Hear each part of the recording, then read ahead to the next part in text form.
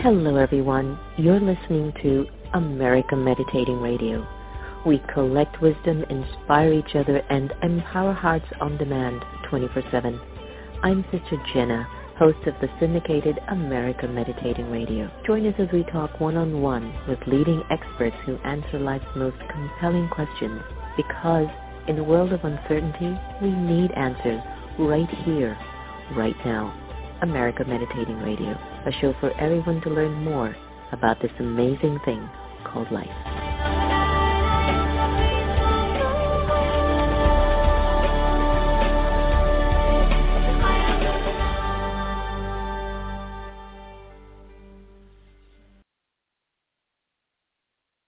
Hi everyone, welcome to America Meditating Radio and The Next Normal. I've been liking our collaboration between the Brahma Kumari's Meditation Museum's Next Normal online program and the marriage it has had with America Meditating, knowing that I'm the host for both shows. Don't you love what a pandemic can do to you? You just have to expand your heart, I tell you. This is the particular age and time that we're being invited to be the best of ourselves. And as we thrive to become the best of ourselves, there are certain shadows that we can bump into. Racism has definitely been a very big one that we've grappled with in this country and maybe all around the world in their own way. And the question is, what is the solution? I mean, how do we practice looking at the other person as a soul and seeing the divinity in them? Geez, come on. God didn't make any mistakes. And I think the only mistake that we might have made is that we have turned our attention away from the divine. And then that breeds hate, it breeds separation, it breeds jealousy, comparison, competition, so much. My wonderful friend from World Unity connected me with our special guest today, Milagros Phillips. She's a keynote speaker, TEDx presenter, author, and certified coach. She designs strategic learning programs for organizations seeking to enhance their diversity, equity, and inclusion initiatives through race literacy. For more than 35 years, Milagros has consulted, designed, and facilitated programs across many industries. She's an artist. She's a Reiki master, a teacher, a sound therapist, a teacher of A Course in Miracles, and the creator of Race Demystified, a compassionate approach to healing from racial conditioning. Her latest book is titled Cracking the Healer's Code, a prescription to healing racism and finding wholeness. Milagros is a recipient of the 2021 You Thought Walden Award for Interfaith Intercultural Understanding. It gives me great pleasure to welcome Milagros Phillips to America Meditating and Next Normal. ¿Cómo estás? Gracias. So good to have you. This morning. Thank you so much. I am good. For inviting me. I'm so excited to be here with you today. Here we are. Good.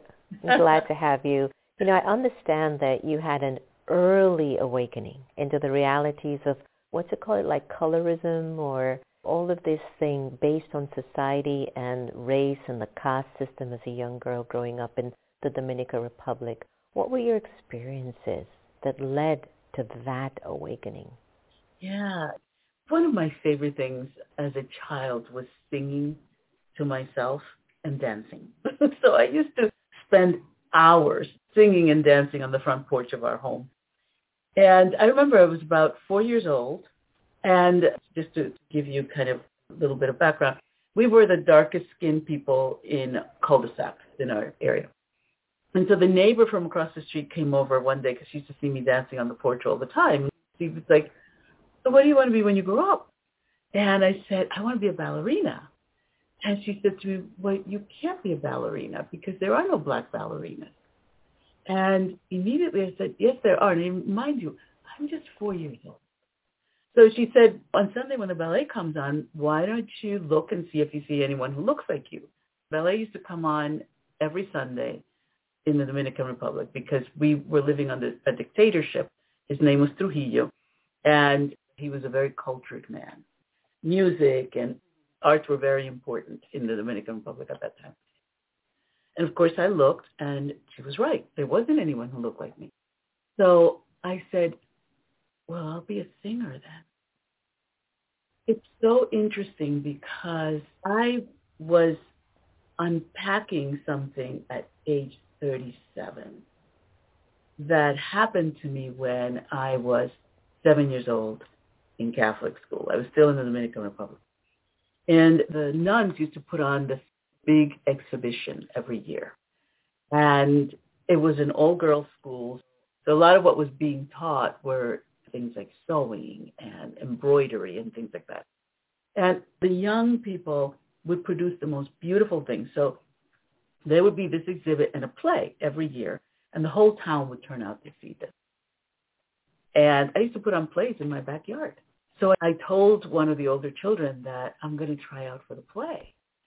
And she said to me, well, you can't, because all of the major parts are taken, and the only parts that are left are parts for angels. And everyone knows there are no black angels. And it was so interesting to me when I unpacked that 30 years later, along with the you can't be a ballerina.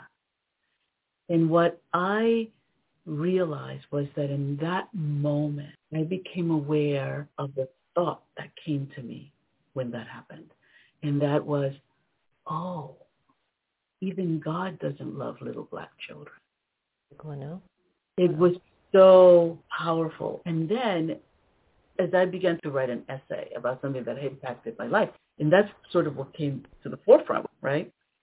And when I started writing and I started unpacking, I realized that up till then, my entire life being very, very good, to the point that if I couldn't be good at something the very first time that I tried it, I wouldn't even try it because I had to be perfect.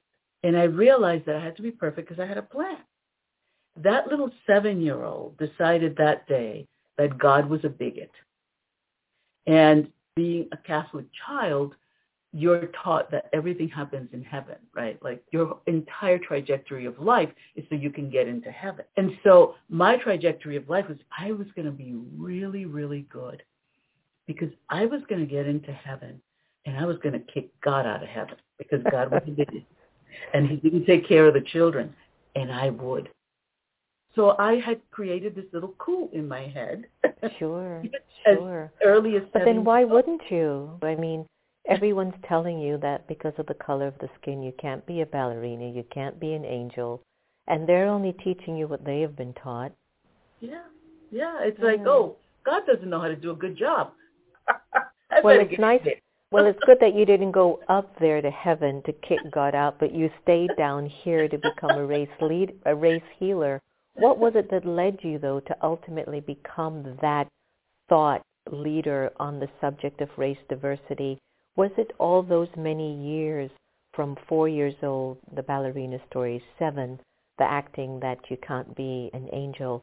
Was there something else that started to percolate in your consciousness that says, you know what, I'm going to become a race healer? Well, it was all of it. So here's the interesting thing. I really believe that when we have a calling, we come in prepared for that calling. And the rest of our life is learning how to be the calling.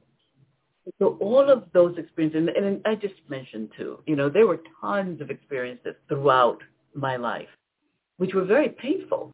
Once I actually took on the mantle of doing this work, I realized, oh, I was just being trained so that I would understand internally what that feels like, looks like, tastes like, sounds like, so that I would seek healing and wholeness in spite of that. But what really started this journey of doing healing work, the day that Dr. King was killed, my mother had gone to the grocery store, and my father and I were watching something on television, and they stopped everything, and the news came on and said that Dr. King had been killed. First they said he had been shot, and then we were sort of waiting, and then they said he passed away.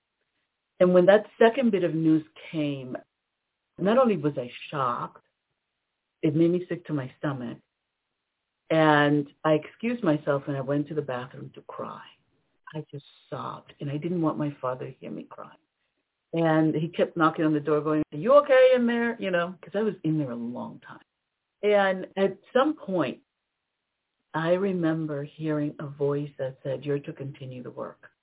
I didn't know what that meant. I'm 13 years old. We had only been in the country for 3 years. And I'm hearing this, and now I'm sobbing even harder because this is scary. Somebody just got killed for doing this work. And what I internalized in that moment as I began to, again, as an adult doing my healing work, unpacking the trauma of that and what that meant to me as a child, as a Black child, as a child that had come from another country where I had already faced a lot of these things. And now here I was in a country where they killed people for being Black. Over there, as far as I could tell, you just got insulted. You know what I mean?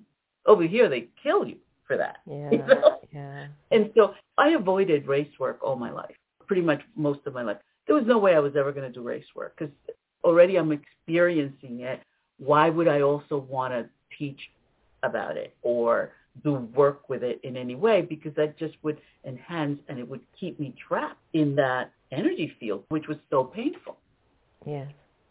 I entered this work through personal growth and healing. I knew something was off, and it wasn't from the things that I thought I needed to heal from, but that this was a very specific thing. That's where, I was doing Reiki and trained to be an opera singer when I was a child, so sound therapy came natural to me, and, like all of these things. And eventually I said yes to the work. But I was prepared to say yes to the work before I started doing the work, if that makes sense. Sure. It was kind of like a calling, like you said, it was predestined for you to step into that part. And that was one of the things I thought about when I saw your TED Talk, that this is not only when you become a race healer and you're trying to advocate and educate individuals and how we can embrace each other more, but it's also even our own healing of believing that we're less than. And that has to actually take place in all races, because to even be the race that imposes some brainwashing idea of superiority over another race, when deep inside you're scared as hell, that needs healing too. So the healing work has to happen on all fronts. In your work, you also talk about race literacy. Could you explain what that means and how our race literacy changed the conversation on race? Sure, yeah. There's a lot that we don't know about race, that we never learned, that no one taught us, and we certainly don't teach it in school. In spite of what people are talking about on the news, we're not teaching any of this history in school. So race literacy is the conscious awareness of the history of race. How race is part of a caste system, how we are all acculturated into that racial caste, and the impact of all of the above on our current events and individual lives. So when people become race literate, when they start to learn that history that we were never taught, it changes the way they view race. It changes how they see themselves within the context of what they have learned. And it helps to diminish a lot of the myth that people have created their lives around. And so it really helps people to get grounded. It helps people to become more compassionate, to see each other as members of one human family, as opposed to those people over there and the segregation, not just the external segregation, but the internal segregation. To live this and stay in this level of separation, you have to segregate inside, which means your heart and your head are in two different places. And so what this work does is it brings people back to themselves so that they can remember the pieces of themselves, their ancestry, and where they came from. We all have ancestry. And people start to look at the fact that their ancestors came to this country unless they were kidnapped and brought in for free labor, which, a lot of white people were. And people don't realize that. The first enslaved people in this country were actually white Europeans that were brought by other white Europeans because that was a system that they had there, and it was a natural system for them for a long time. What do you think made it so difficult for the African race to have rised up from that? Because, you look at the Holocaust with the Judaic culture, and as you're very clearly stating, there were Caucasians who were brought over for free labor, who were also slaves. Is it just because of the color of their skin they were able to become invisible and not recognize the status of the culture? But then when you were black, everybody is like, oh, then you must be a slave. Exactly. And there were free black people in this country. But if they cross over the wrong line, they would be nabbed and turned back when they went slaves. to the South. Yeah. So what are some of the things that are impacted by race? Oh my gosh, everything from hiring, mentoring, promotions, firing, people's salaries are impacted by race. Our education system, medical system, our companies and organizations, even religion is impacted by race. And so everything has been colored by this myth. There are no genetic markers differentiating one human group from another human group. And we live with the reality that the myth has created. And hundreds of years of conditioning that have led to that. I always remind people that there isn't anyone alive who is responsible for starting this stuff. But because it's impacted all of us, regardless of the color of our skin, because people often think that race only impacts people of color. Race impacts white people as well. You can't have a conversation about a topic that's impacting you, you know? And so it impacts all of us, which is why I always remind people that we all need healing. I remember I held an event at the Meditation Museum a while back, and there were some Caucasians that were in the room, and they were good friends. And for the first time, I kind of asked them, how do you feel as a Caucasian knowing what has happened to black people? And it just opened up this completely different safety to have this conversation and really basically to talk truthfully, like, what do you really feel? So sometimes it's difficult to have open and honest conversations on the topic of race. What is it that really touches the soul and makes it really feel hard? Is it because there's just way too much truth to it? A lot of it is not just that there's way too much truth, but it's too much truth that's been hidden from people. And it's difficult truth that's been hidden from people. So we as an international body, as a human family, are under international laws founded in this stuff that were put together in the 1400s and continue to affect us. We don't always trace things. Like, a lot of my work is giving people context. Like, this isn't just something that showed up a couple hundred years ago. Here's the foundation. Racism is institutional, systemic, internalized, and interpersonal. So it's institutional because it's been made into law. It's systemic because we set up systems to support those laws. It's internalized because it lives in the system. And it's interpersonal. It becomes personal, which is why people get so upset when you mention something about race. People get triggered, right? And it's interpersonal because it shows up when we interact with one another around the particular subject. And we have all internalized the same system, but we've internalized it differently based on where we fall within the caste system. So the white people have internalized it as supremacy.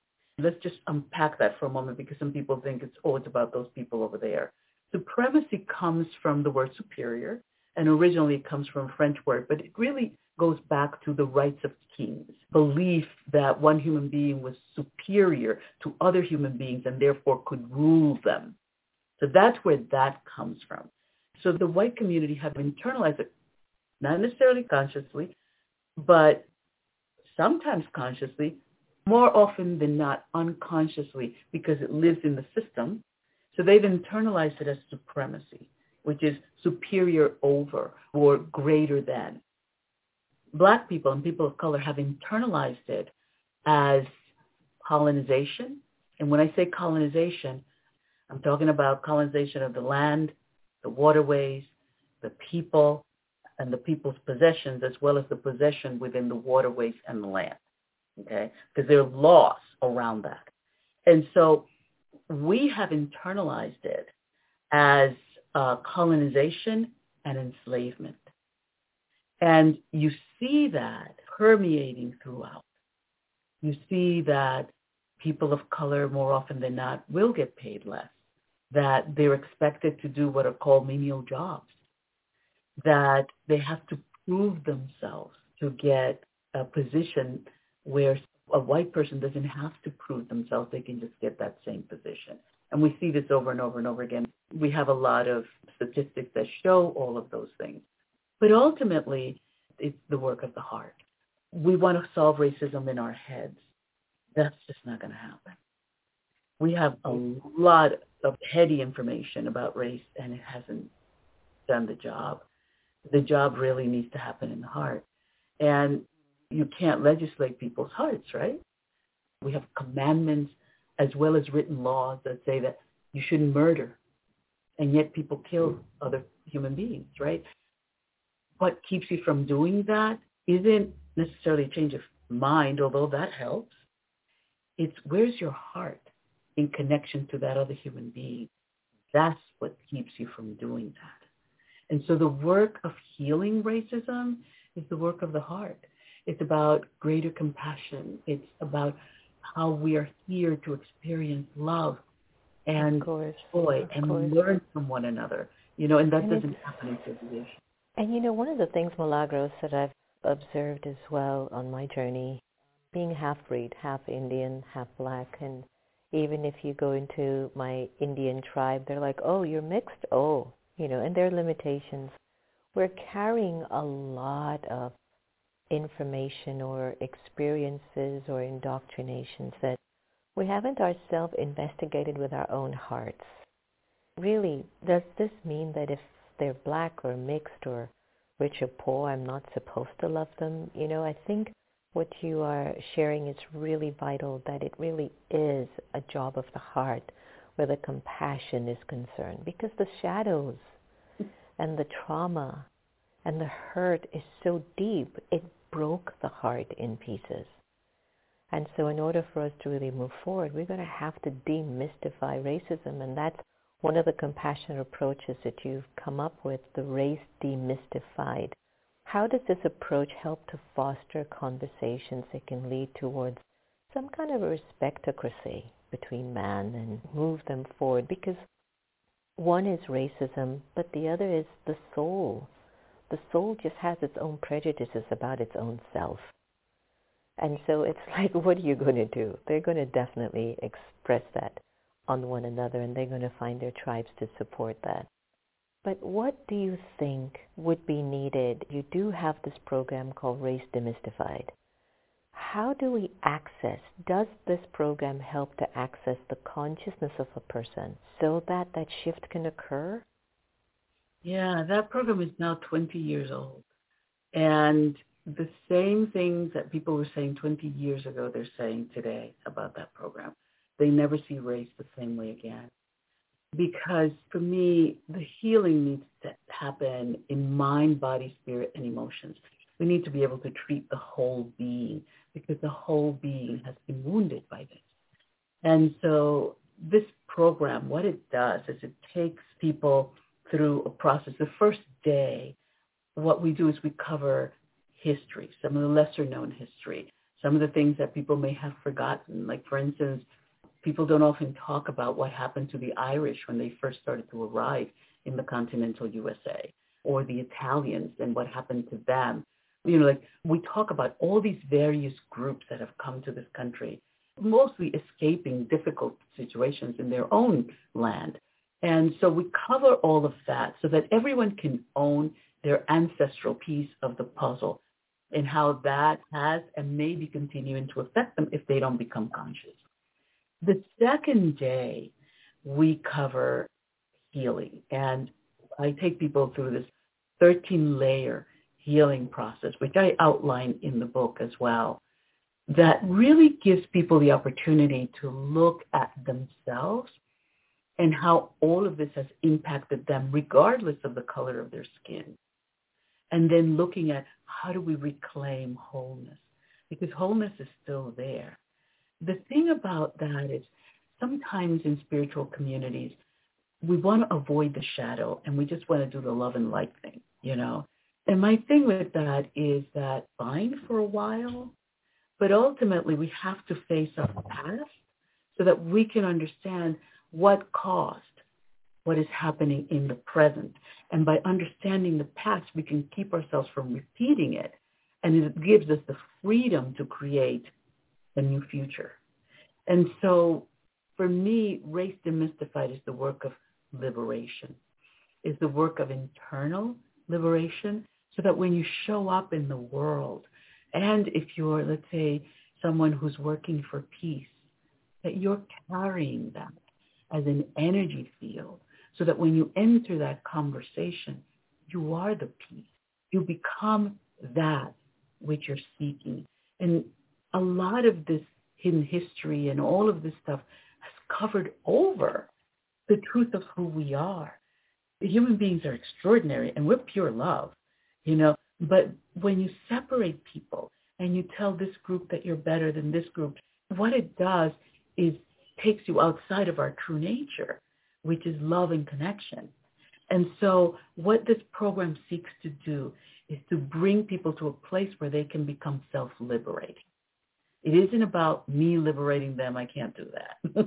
I have enough trouble doing it for myself, But what I can do is share information that leads to transformation, that allows people to become sovereign over their lives and to begin to see other people sovereign over their lives.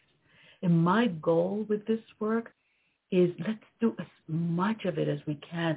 Let's clear the field as much as we can so we don't leave a loaded field for yet another generation. Beautiful. Great message. It's a big job, and I think what you have been contributing over 20 years and more is definitely making an impact. We've seen a lot of changes. Yes, social media and us having smartphones gives us insight to how deep the wounds have been, that certain things have been taking place for a long time without us knowing, such as brutality with some police officers, for example, such as just neighborhoods not being taken care of because, leaders have turned their backs on those neighborhoods. And we're beginning to see people rise up, Milagros, everybody, black and white. I was in Manhattan the other day, and I went to this Freedom Park, I think it's called, and there was the installation of George Floyd, former congressman that passed, John Lewis, and Breonna Taylor. And as I walked around those images and I looked up at them, I was like, wow, this is how we should all look up on each other. We should look up at each other, not down. And I love that you've been teaching us and showing us how to do that. So leave us with a website where we can find more information about you and your work. And it has been an absolute delight having you on air today. Thank you so much. Thank you. Yeah, you can find me at milagrosphillips.com. So it's my name.com. And please look at that book, The Cracking the Healer's Code, A Prescription for Healing Racism and Finding Wholeness.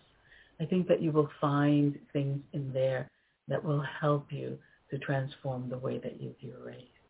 Thank you so much, Sister Jenna, for having me here with you. It was great. We'll do part 2 on the book because I think it will be nice for us to maybe explore some of the aspects in the book in how we can crack the code on racism. So thank you so very much. Thank you. Mm-hmm. All right, everyone. So here we've got some more juicy information for the transformation, as Milagros had shared. It's okay, we can mess up. We've all been ignorant. I mean, whether it's towards a race, towards your spouse, towards your kid, towards your in-law, that energy is recorded in the soul, where we think we are better than everyone else. And what if we are just all good? I was thinking as Milagros was talking what it would be like to fill out a form that doesn't ask you what your race is. It'll be what an interesting response. I know the census and governments all need to disseminate funds so that communities can thrive. But what if all communities had the capacity to thrive? Such a nice world, huh? Yeah, there's going to be the shadow. The shadow is going to travel with us in some shape or form. That body consciousness is going to keep feeding itself and taking us further into the abyss of ignorance. But that's not why we're here. We're here to love each other the same.